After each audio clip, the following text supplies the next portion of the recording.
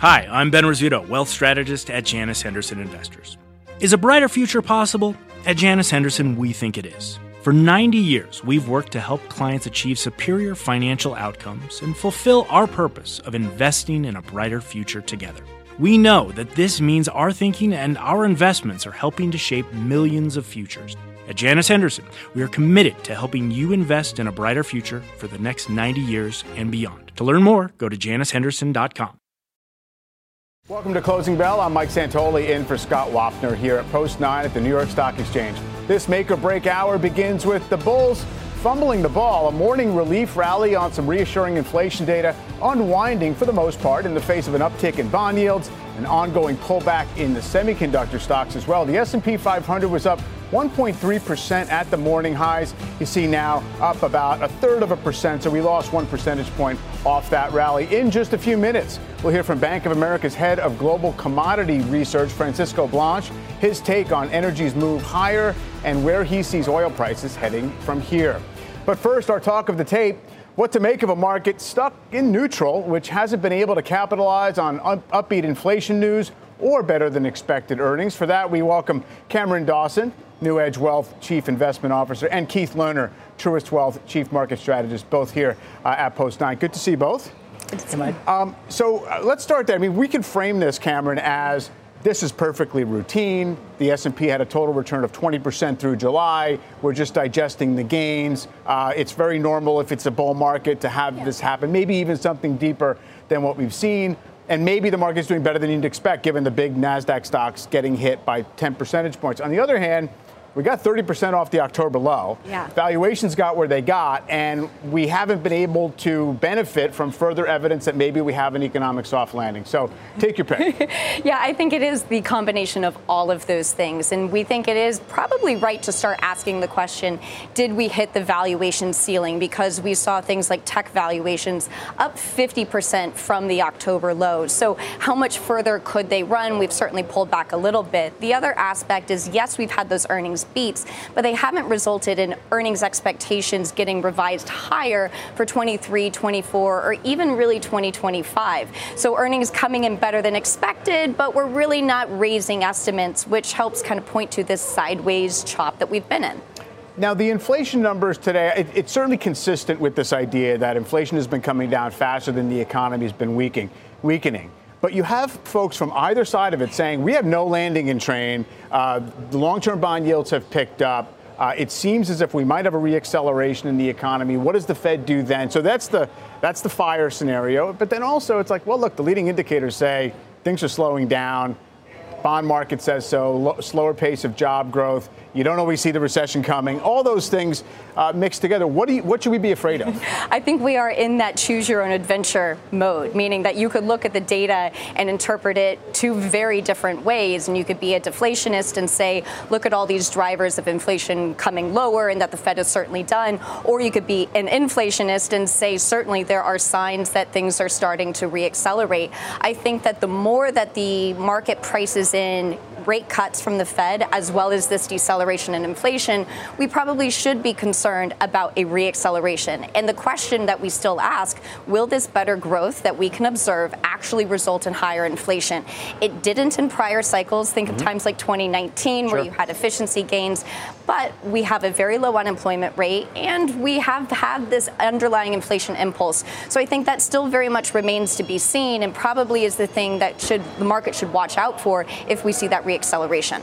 Keith, the risk reward across stocks, bonds, everything else, how does it look at this stage? Well, Mike, we are strongly neutral. And, you just mentioned a lot of the cross currents that we're seeing, and we're seeing that as well in the data. And it's not a time for us right now to be on offense or defense and be patient.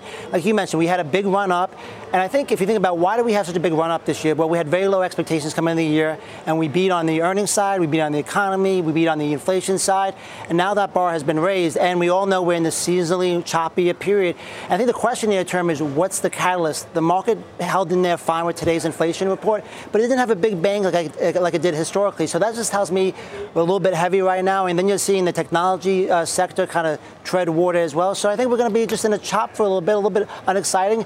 And I think being patient patient and waiting for an opportunity to be more aggressive makes sense. I mean, I get the idea that the bar has been raised. Once everybody acknowledges that, the economy's in decent shape and inflation's coming down, it takes more than just confirmation of that, perhaps, to get the market going. On the other hand, the market was acting like a bull market for several months coming into this phase. Usually, as the moment that people get bullish is not when it fails, when the market completely falls apart. So I just wonder how much there is to feed off of through this choppy period later in this year, just because, things are as we expected them to be. Yeah, I think it's a good point. First of all, having some bullishness is actually a positive. You need more bullishness to confirm the trend up. So I don't see this as euphoric. You see some of the surveys like the AAI Bull survey showing the highest level in a few years. But then you look at fund flows for the year, and they're basically flat for equities, over $100 billion in fixed income. So it's not, it's not euphoria by any stretch. But I think what you've seen, even this little type of pullback, you're seeing people get more negative pretty quickly, which I think is healthy. We just have to burn things off a little bit. And even today, so far, we've seen the market pull back to that 50-day moving average. So far, hold that. So I think that's something in the near term you want to key off of. I keep talking today about how we've crossed 4,500 the last 6 sessions in a row. So whether that means we're sticky in this area, market doesn't have a lot of sellers there, or it's taking a lot of energy to kind of tread water here. I mean, that's always the debate that has no answer except for we'll see. Although I think if you said, Cameron, Apple, Microsoft, NVIDIA, all down 10, 11% from their highs. Arguably a month ago, you might have said that's going to be curtains for the S&P 500. S&P is down 2 to 3%. Yeah, we've certainly seen that the rotation has been able to offset the weakness in the prior leadership, meaning that you've seen strength out of things like cyclical value sectors. Look at energy rallying. You have a lot of strength within the industrials, even pockets within materials. And so that is supportive, that why you've seen the market be able to stay flat, even though you've seen some of the tech give up weakness. I think it is important that we watch tech. We know it got very overbought into the end of July. It was trading up about 25% above its 200-day moving average. That's usually a sign that you need to digest. The question is now we're below the 50-day. Can we get right back above it and keep chugging higher, or do we need to digest even more of these gains, which could just mean that we could stay in this sideways chop for some time? We just showed that level, 43.25-ish, whatever, that general zone. Takes us back to late June, which I know a lot of folks are kind of framing it out and saying, well, that would just kind of, test this latter phase of this rally. I mean, do you think that's a likelihood, or we just have to say that's what would be normal? Well, it would be normal in the context of normal pullbacks during any bull market and during any calendar year, mostly in a weaker seasonal stretch, which is what August and September is. The other interesting point about 43.28 is that was the August high from 2022. Right. So for the health of this advance that we've had, what we would like to see is prior resistance turn into support for this market. And so I think that's a really important line in the sand to watch. I mean, of course, August of last year, when we hit those highs, Keith, was when, Powell at Jackson Hole was more or less unequivocally saying we're not close yet in terms of where rates have to go for inflation. Now, I mean, within a rounding error, we seem to be kind of done, or at least for now done. We'll see what happens. What is the fixed income part of the equation in your mind? Because we see yields migrating higher. The 10 years at 408 again. We have a lot of attention on the Treasury supply and pricing out recession risk. But is there anything else in there that we have to be concerned about? Well, first of all, directly on the 10-year at above 4%, we think the risk reward is actually pretty good for fixed income. So even if you have an overshoot to own them there, to have fixed income in a more balanced portfolio. Listen, I think the earning trends, the way I look at the earning trends, the forward earning estimates, which start to look at next year, they're actually at an 8-month high. So to me, that's something we want to continue to watch. And really, I think the next news as we get through August is going to be more talk from Washington. The shutdown potentially is going to gear up a little bit. And probably something's going to come up that we're not talking about today that kind of shakes up the market. But near term, we're pretty much at a standstill between the bulls and the bears. And for what we talked about as far as good earnings, economy okay, disinflationary forces versus what's the next catalyst to drive us meaningfully higher. And valuations have corrected a little bit, but we're down to 19 from 19.6. So it's... it is what it is. Yeah, I mean, and I think I've seen some interpretations of that to say, well, last year was not about resetting the cycle, right? We didn't have a bear market that led right to a recession. The Fed did not finish what it was doing last year before the market bottomed. Therefore, we're still kind of late cycle. So it's like a 2019 type of a scenario when the market was chronically looking expensive as it kept going up, right? Yeah, with very low volatility the entire time. I mean, the difference with 2019, though, is that we had a Fed pivot. That's right. We had the Fed cutting interest rates into a 50-year low in unemployment. That was something that was unprecedented at that time. And right now what we have is we have the anticipation of a Fed pivot. And that's been anticipated for quite some time. We were anticipating it back in the summer of last year. Right. Not we were, but the market was. And what we see is that there's still about almost 150 basis points of cuts priced into 2024 into early 2025. Do those materialize? And if they don't, will the market care? It hasn't cared in the first half. Will it care in the second half? I know you both have emphasized, areas of the market away from the very largest market cap weighted indexes, Keith. Yep. The equal weighted S&P is closer to 15 than 19 times forward earnings, whatever it is. I know there's actually some kind of disagreement about whether that's a real valuation number, but nonetheless, what does look like it's still a reasonable risk reward within the market? Yeah, so I just want to say one thing. On valuations, we all know that on a one-year basis, there's no saying that valuations can't be 19, 20, 21. We know it matters longer term. But I think if you said to me, what's one of the more attractive sectors, not only short-term but long-term, it's industrials. I think Cameron used to be an industrials analyst, if I remember correctly. There's only two sectors that just have made a new high, all-time high. It's tech and industrial. So that tells me that industrial is likely long-term leadership. And I think all this stimulus onshoring that's still going, the defense side as well, is a real positive. Now, it's not cheap, but I think there's a secular tailwind there. We're seeing a little bit better action out of financials and energy, so we're a little bit more constructive here short-term on that as well. And I think tech is going to be just fine. I think it's just resting after this big run-up as a whole. But we do like the average equal-weighted, equal-weighted S&P to be paired along with the traditional S&P, just to hedge some of that top-heavy risk that we're seeing in the headline market. I do sometimes like when the market is in this indecisive zone, and it's kind of frustrating for both sides. And in a sense, after a few weeks of this, people start to search for the next thing to worry about. And you start to rebuild perhaps that wall of concern that's out there. One of those things this week, credit card debt in aggregate is at $1 trillion, at a record.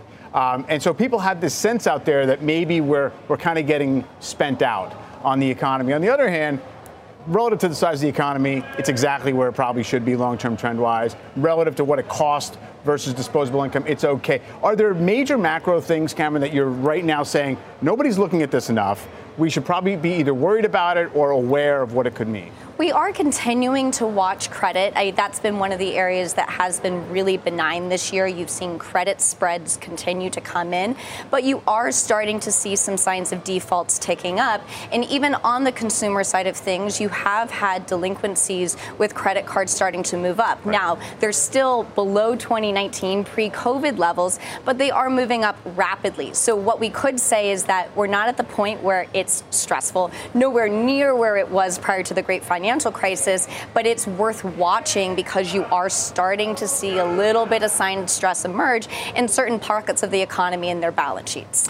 And Keith, in terms of things like financials, which we used to think was a bellwether but hasn't really behaved that way, are there laggard parts of the market that seem like they're worth a salvage effort or not?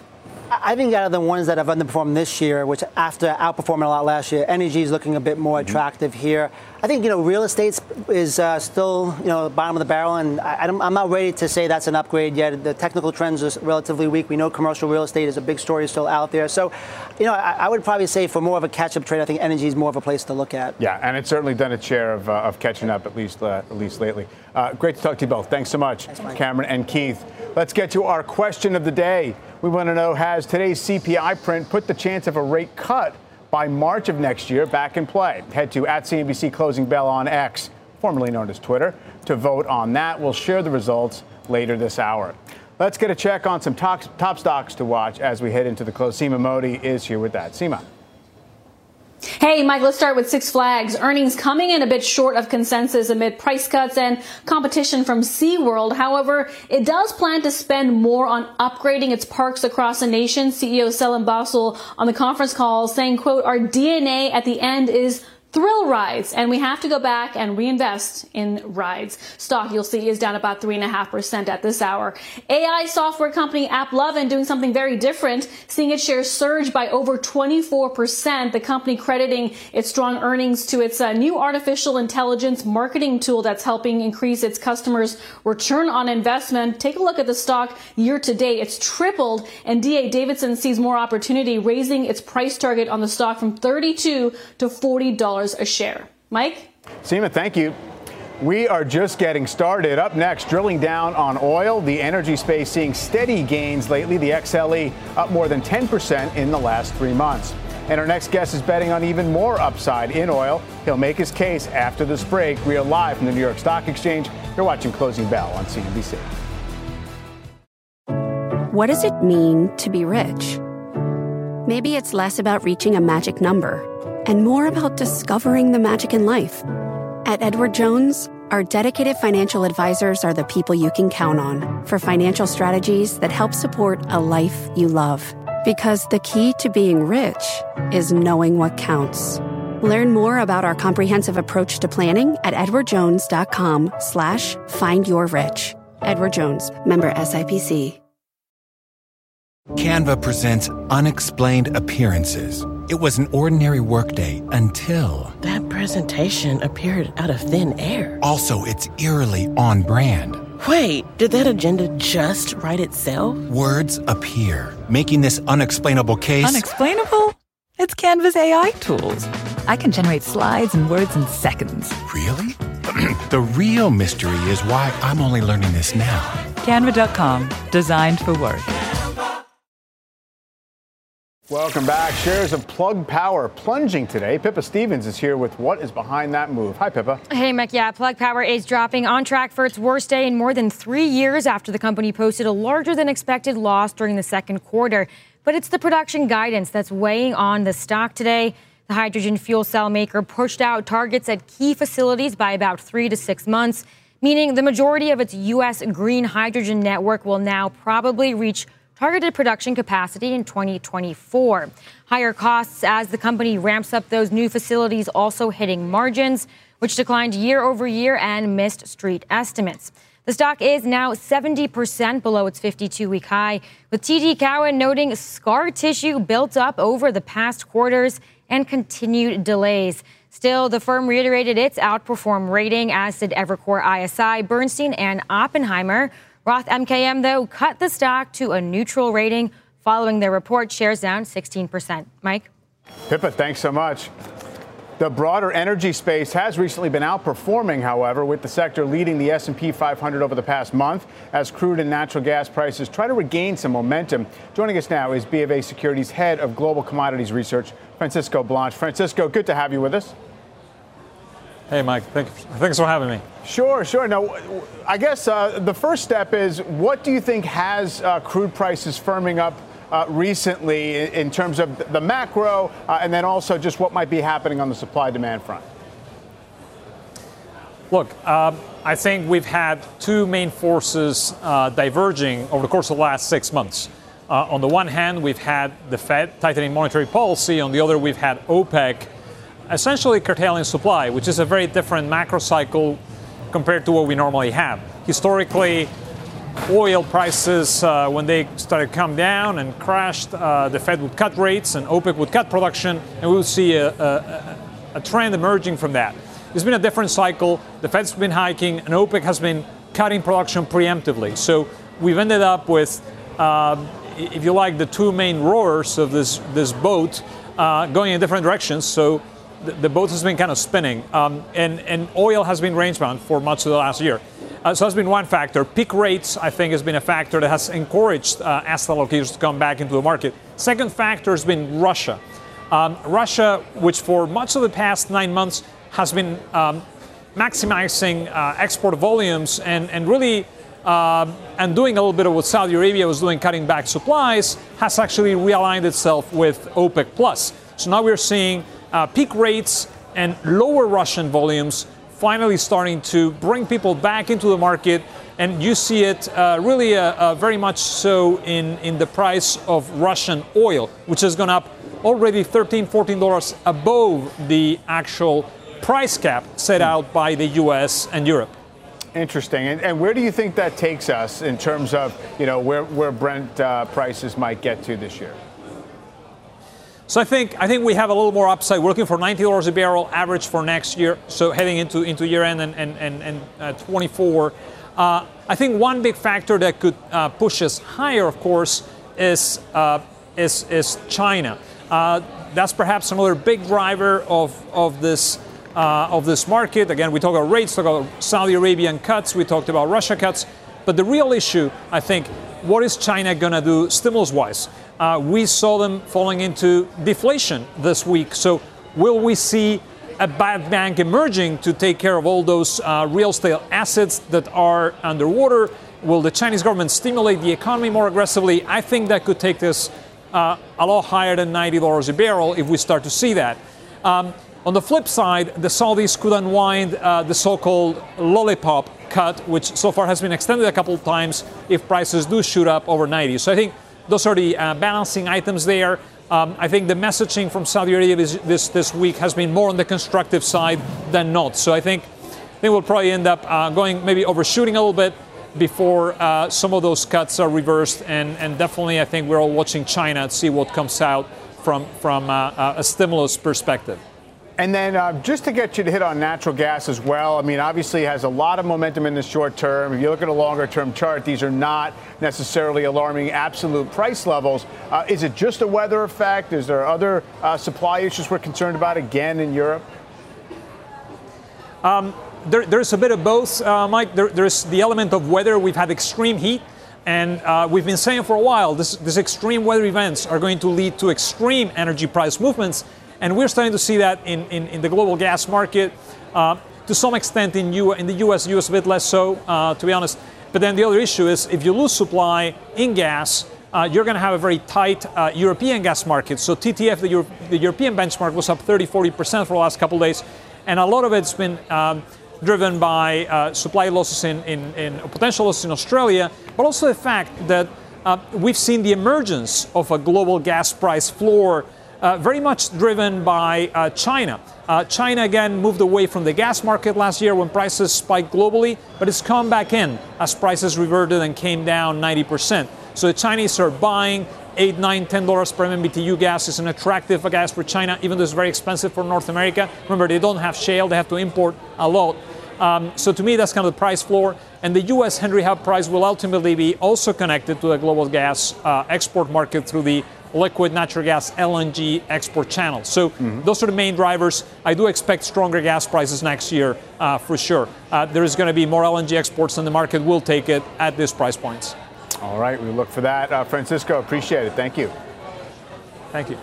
All right, up next, the big streaming battle. It's not just Disney that's looking to charge more for its content. We'll tell you what company is upping its price tag after the break. And later, GM and Ford dipping in today's session. We'll drill down on those moves and how it might impact the broader auto space. Closing bell, we'll be right back. Dow up 107. Hi, I'm Ben. I suffer from a condition called writer's block. It strikes when I'm at work. That's why I choose Canva Magic Write. It works fast, generating text in seconds, thanks to AI. Common side effects include increased productivity, compliments from coworkers, feelings of satisfaction. Now I can say bye-bye to writer's block. Ask your boss if Canva Magic Write is right for you at canva.com, designed for work. Canva. Welcome back to Closing Bell. The NFL heading into its second season with its streaming service, NFL Plus, and it's shaking up its cost and its offerings. Julia Borston here with the details. Hi, Julia. Well, Mike, the NFL is adding some new live content to its own direct-to-consumer service, NFL Plus, and it is also raising prices. So it's adding live coverage of NFL Network to its base NFL Plus streaming plan and then hiking that price by $2 a month to $6.99. Meanwhile, its NFL Plus premium tier is now getting Red Zone. That's coverage of NFL Sunday games. And price of that premium tier is increasing by $5 to $14.99. Now, this all shows the league's focus on streaming. This season marks its first with Sunday Ticket on YouTube TV and its second season with Thursday night games on Amazon. This also gives fans another way to access live content without a pay TV subscription. So it shows yet another threat to the TV bundle. And of course, another price increase for another streaming service after just yesterday, Disney announced $3 price hikes for its ad-free Disney Plus and Hulu subscriptions. Guys, I'm calling this trend streamflation. I mean, it's well underway and interesting. It's certainly feeding into everybody's cynical thought that essentially we're getting kind of a version of the old cable bundle inflation back, just in terms of these one-off direct-to-consumer ones. The NFL Network, though, it's so interesting because they have a certain selection of their games and content sold directly this way. Others are, accounted for by rights to the Sunday Ticket and other networks. I mean, could a person just take one and have everything, or you basically have to knit it together? You still have to knit it together. Remember, there's still games on linear TV. I think the interesting thing is for so long, if you paid for a TV bundle, you were going to get all the NFL you wanted. But now, and then you could add the DirecTV, the Sunday Ticket piece, which now, of course, is switched over to YouTube. But now, if you want all those regular games, you also need to have Amazon Prime Video. So I think it's interesting to see how the NFL has figured out how to monetize their games and the really dedicated fan base on so many different platforms. But for consumers, there is this question of whether it's kind of hard to figure out where your game is going to be. And that is one factor that may have put pressure on the Thursday night game ratings of those Amazon games this past year. That does make sense. And then just on the trend of people pushing price increases through from streamers, I thought it was interesting what Disney CEO Bob Iger suggested about widening the spread between the ad-free tier of Disney Plus and the ad-supported tier. It makes a lot of sense, actually, that you would actually want to have people pay up for no commercials. Then you open up that market to have a mass audience to sell advertising against. Yeah, absolutely. If you make people pay up to have more commercials, to have no commercials, you're going to have more people opt into commercials, and then you get the dual revenue stream, subscription plus advertising. Again, all of this seems like it's going back to a little bit of what's old is new again. Reminds me a lot of those cable TV days, and we're seeing sort of more of this rebundling as well. So my new word of the day is streamflation, and I think we're going to see even more of it. All right, you've now staked your claim to that one. You have the copyright until further notice, Julia. Thank you. All right, breaking down today's data, Ed Yardeni is back with his first reaction to the critical CPI number and what it could mean for the Fed and for your money. That is after this break. And later, don't miss a special edition of Last Call live from the Tin Building. Hear from a star lineup on the pulse of the consumer, New York's economy, and much more. That is at 7 p.m. Eastern tonight. Closing bell will be right back. Stocks just off session lows after the S&P 500 gave up a 1.3% rally following July's CPI print today. My next guest says today's read confirms inflation is still on a downward trend and that the Fed can take the rest of the year off. Let's bring in Ed Yardeni of Yardeni Research. Ed, I don't know that they're going to necessarily immediately say that they're taking the rest of the year off, but it's certainly in wait-and-see mode. And I guess you're not afraid, as many are, that we're going to get to a sticky place in terms of inflation and the Fed's going to have to tighten things a little more? I think we're past the sticky side of things, because if you look at the CPI headline inflation rate, excluding shelter, which includes that annoying component called rent, we get a 2% increase on a year-over-year basis. If you look at the CPI core rate, excluding food and energy, and then take out shelter, you get 2.5%. So we're actually below 3% on these kind of measures. And so it's really all up to shelter. And shelter has been sticky, but I think it's starting to come down. And it's coming down because it's starting to reflect the fact that inflation on new leases has come down sharply. It's actually down on a year-over-year basis, according to apartmentlist.com. It's true.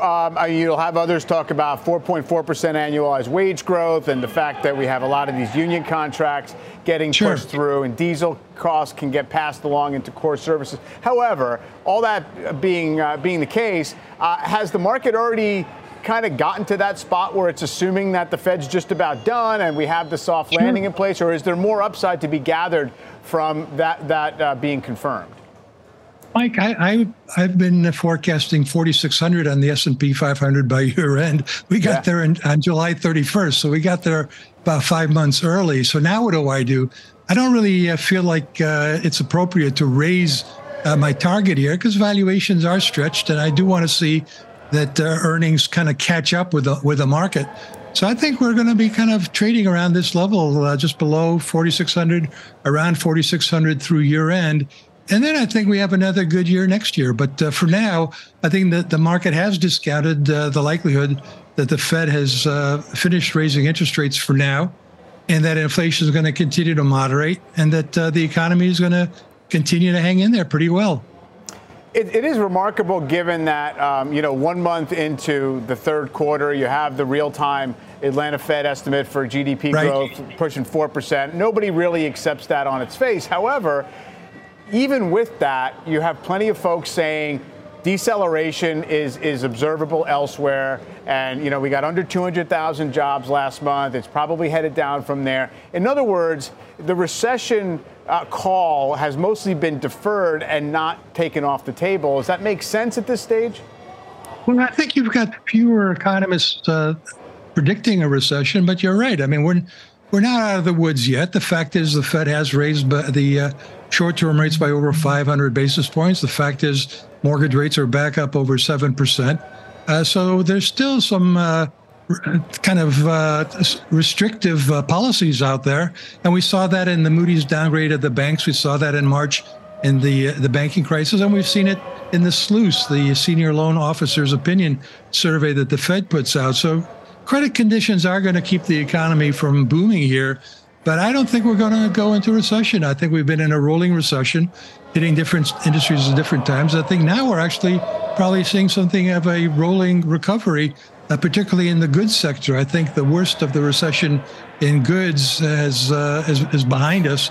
And from here on, consumers are probably going to be a little bit more even in their spending. They've gone on a buying binge in services after their buying binge in goods. Now I think services slows, goods picks up, and then the consumer continues to spend. I mean, consumer spending, according to that Atlanta Fed survey you mentioned, is tracking at 3.5%. And I think a lot of that is, as Steve Litzman has said, a lot of it's because the June number ended up in a strong note, and you're kind of comparing averages over averages. So these are legitimate numbers. Yeah, and certainly the B of A credit card numbers today for the latest month were pretty good as well. I like to ask, for you, like I remember the mid-90s soft landing, and it seemed as if one of the reasons it was considered unlikely with the Fed tightening so much was that people didn't think inflation could get down below, let's say, 6% or 5% without having this massive inflation event. Have we learned something similar, do you think, this cycle in terms of how inflation can stay low and have an economy decelerate and have the Fed do what it has to do and inflation come? I mean, I'm just wondering structurally if anything has been taught to us. Well, yeah, I think this is another one of those soft landings, mid-cycle slowdowns, growth recessions, whatever you want to call it. But it's very reminiscent, not just of what happened in the mid-1990s, but it's reminiscent of what happened in the mid-1980s.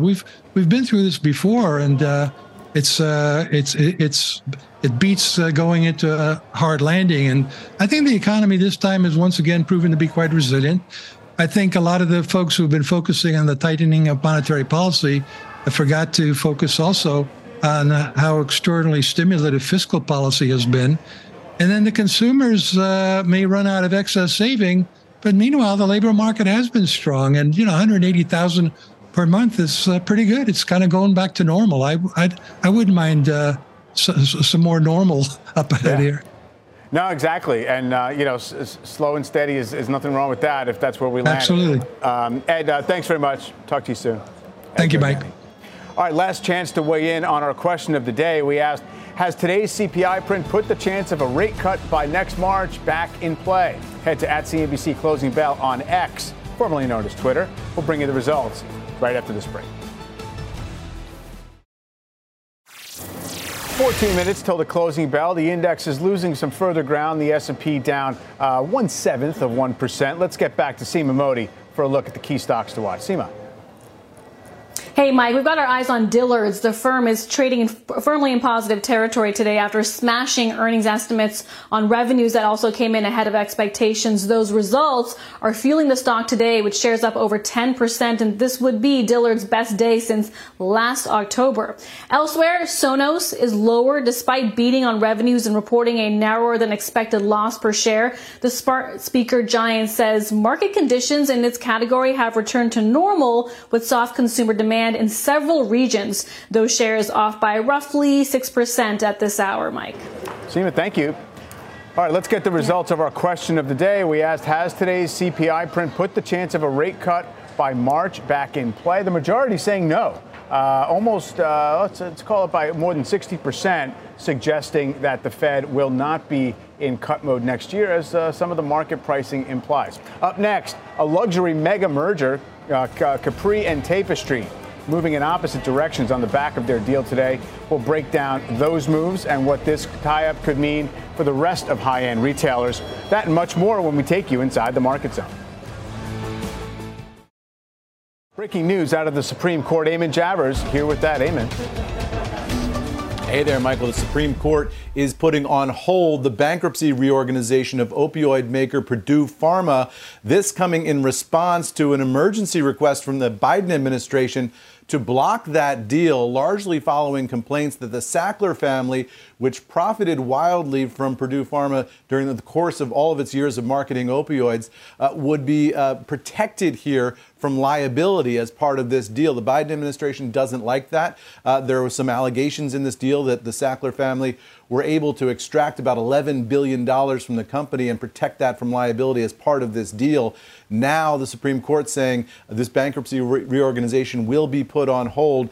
Not clear where we go from here. It's not likely that we'll get a final resolution of all of this until maybe next year, because the Supreme Court will then put it into their regular calendar to see what they're going to ultimately decide here. But the bankruptcy reorganization for Purdue, the opioid manufacturer, which of course was widely blamed for the spread of opioid addiction. It was so devastating throughout the first couple of decades of this century.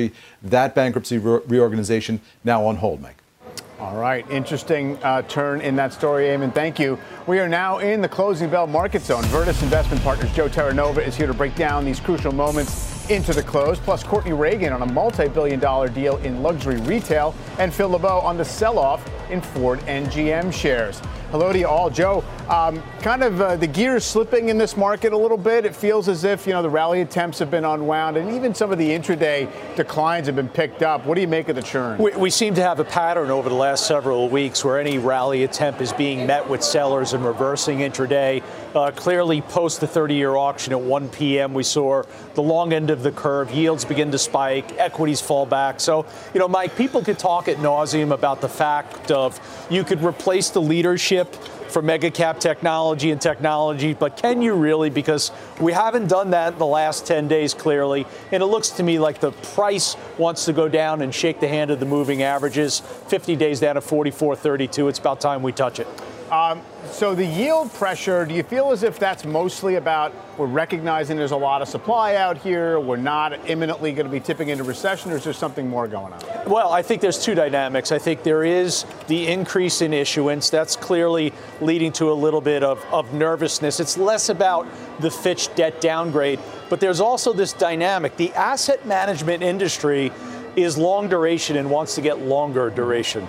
Hedge funds, speculators, they're short duration, they're short treasuries, so you have a little bit of this battle going on. It's playing out at a seasonally weak period for equities where there's not much liquidity. So you're going to see a lot of intraday volatility in the bond market. All right. Tapestry announcing today will acquire Capri for $8.5 billion, a luxury deal that brings brands such as Coach and Michael Kors under the same umbrella. Tapestry CEO explained the strategy behind the acquisition on CNBC earlier. Take a listen. It was very clear that Capri represented a unique and strategic fit for our portfolio. It builds in this resilient category that we play in, a $200 billion category for accessories, footwear, and apparel, luxury accessories, footwear, and apparel with complementary brands. So that's important. On paper, Courtney, I mean, you have two companies that were both collections of brands, kind of roll-ups. Makes sense, perhaps, to put them together. What's the main takeaway? Yeah, I think that's right, Mike. And most everyone I talk to says this does make sense. They don't believe that this will be any kind of a regulatory issue because consumers most likely won't be able to tell much of a difference in the end. To your point, they're all sort of different, unique brands, and they're all run as such, albeit perhaps with some synergies at the top of the parent company. Obviously, shares moving in opposite directions.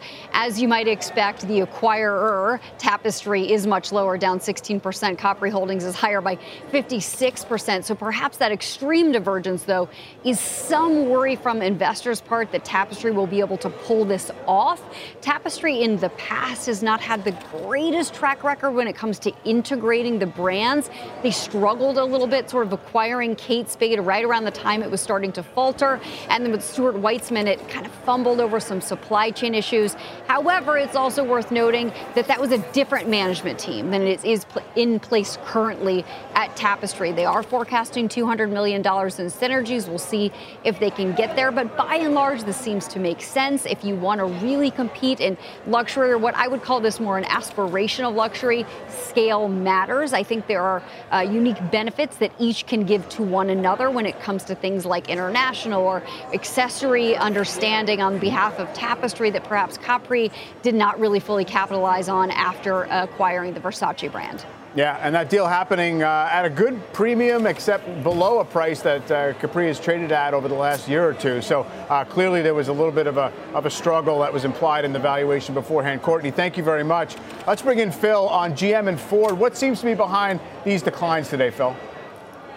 I think it's the general concern over the looming UAW contract ending in mid-September and the possibility of a lengthy and costly UAW strike. There was no immediate catalyst today to both of these stocks moving down. GM down more than 5%, Ford down more than 4%. And when you look at the UAW demands for this next contract, it's clear that they are way far apart from where GM and Ford and Stellantis will be. Yes, they're going to pay up more in terms of their hourly labor. Are they going to give 40% raise over 4 years, which is what the UAW is demanding? No, that's not going to happen, but it is going to be costly. They also want a 32-hour work week. They also want job guarantees. Bottom line is, when you look at these three companies, the big three, they are facing the prospects of what could be a lengthy and costly strike come mid-September, at least where the rhetoric is right now, Mike.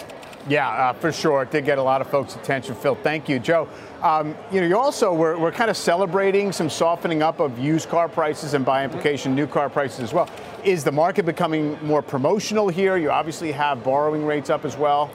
Yeah, I think it is. I think there's a lot of concerns for both GM and Ford. GM has indicated that they want to cut $2 billion in cost. Ford is shedding headcount. So these are two companies that now have to face a condition that I think a lot of management is going to have to deal with as we move forward, and that's the return of union worker leverage. We just witnessed that with UPS and the Teamsters. It's kind of like 1997, which you and I remember, where UPS in 15 days conceded to what the workers wanted. So it's about better wages, better security, better benefits, and these car makers are going to have to deal with that. And it comes at a time where, if you think about it, Mike, really, what's the price return on GM and Ford in the last 10 years? Basically flat. Almost nothing. Almost nothing. So on the total return, you get a little dividend. I think you maybe are up 20 or 30%, but that's really it. Yeah, I mean, the stocks almost trade just like these kind of equity stubs on the big debt load and maybe some option value of what the EV market can do. To broaden it out to the overall tape here, you mentioned you think that the indexes seem inclined to go down and do some testing. what does that really imply in terms of the velocity, what you would do if we did get there? Well, I think the buy the dip mentality should be in place, and it will be in place for me personally. In the last several days, there's been some concern about energy prices. Intraday today, energy prices hit their high for the year. They reversed. That should have been good news, but the Treasury yields kind of washed that away, if you would. So we're past the point of earnings. We're thinking about what now? Jackson Hole. Jackson Hole, what's the guidance going to be there? Remember what Jackson Hole did to the market last year when we had the August rally. So, again, halfway through the third quarter, which is the seasonally weakest quarter of the 4 quarters in 2023. But I don't think it defeats the overall bull trend that we created in the first half of the year. Yeah, what would it take, I would say? I mean, some people are saying, the S&P can go down to 4,200. That would be a pretty big bite. Probably people would doubt that it's still a bull market if that were the case. I think there'd be a lot of doubters. I think you want to be a buyer there, barring some exogenous shock, like oil prices spiking significantly or some tensions flaring up in the world. Sure, and usually it does take a shock to make it more than a correction. Joe, thanks very much. We do have the indexes going out with very modest gains. The S&P 500 essentially flat after that good CPI report, giving up a 1.3% rally, basically at the levels it traded at around a month ago. That's going to do it for Closing Bell. With the Wells Fargo Active Cash Credit Card, you can earn unlimited 2% cash rewards on purchases you want and purchases you need. That means you earn on what you want, like trying out that new workout class, and 2% cash rewards on what you need, like a foam roller for your sore muscles. That's the beauty of the Active Cash Credit Card. It's ready when you are, with unlimited 2% cash rewards. The Wells Fargo Active Cash Credit Card. That's real life ready. Terms apply. Learn more at wellsfargo.com/activecash.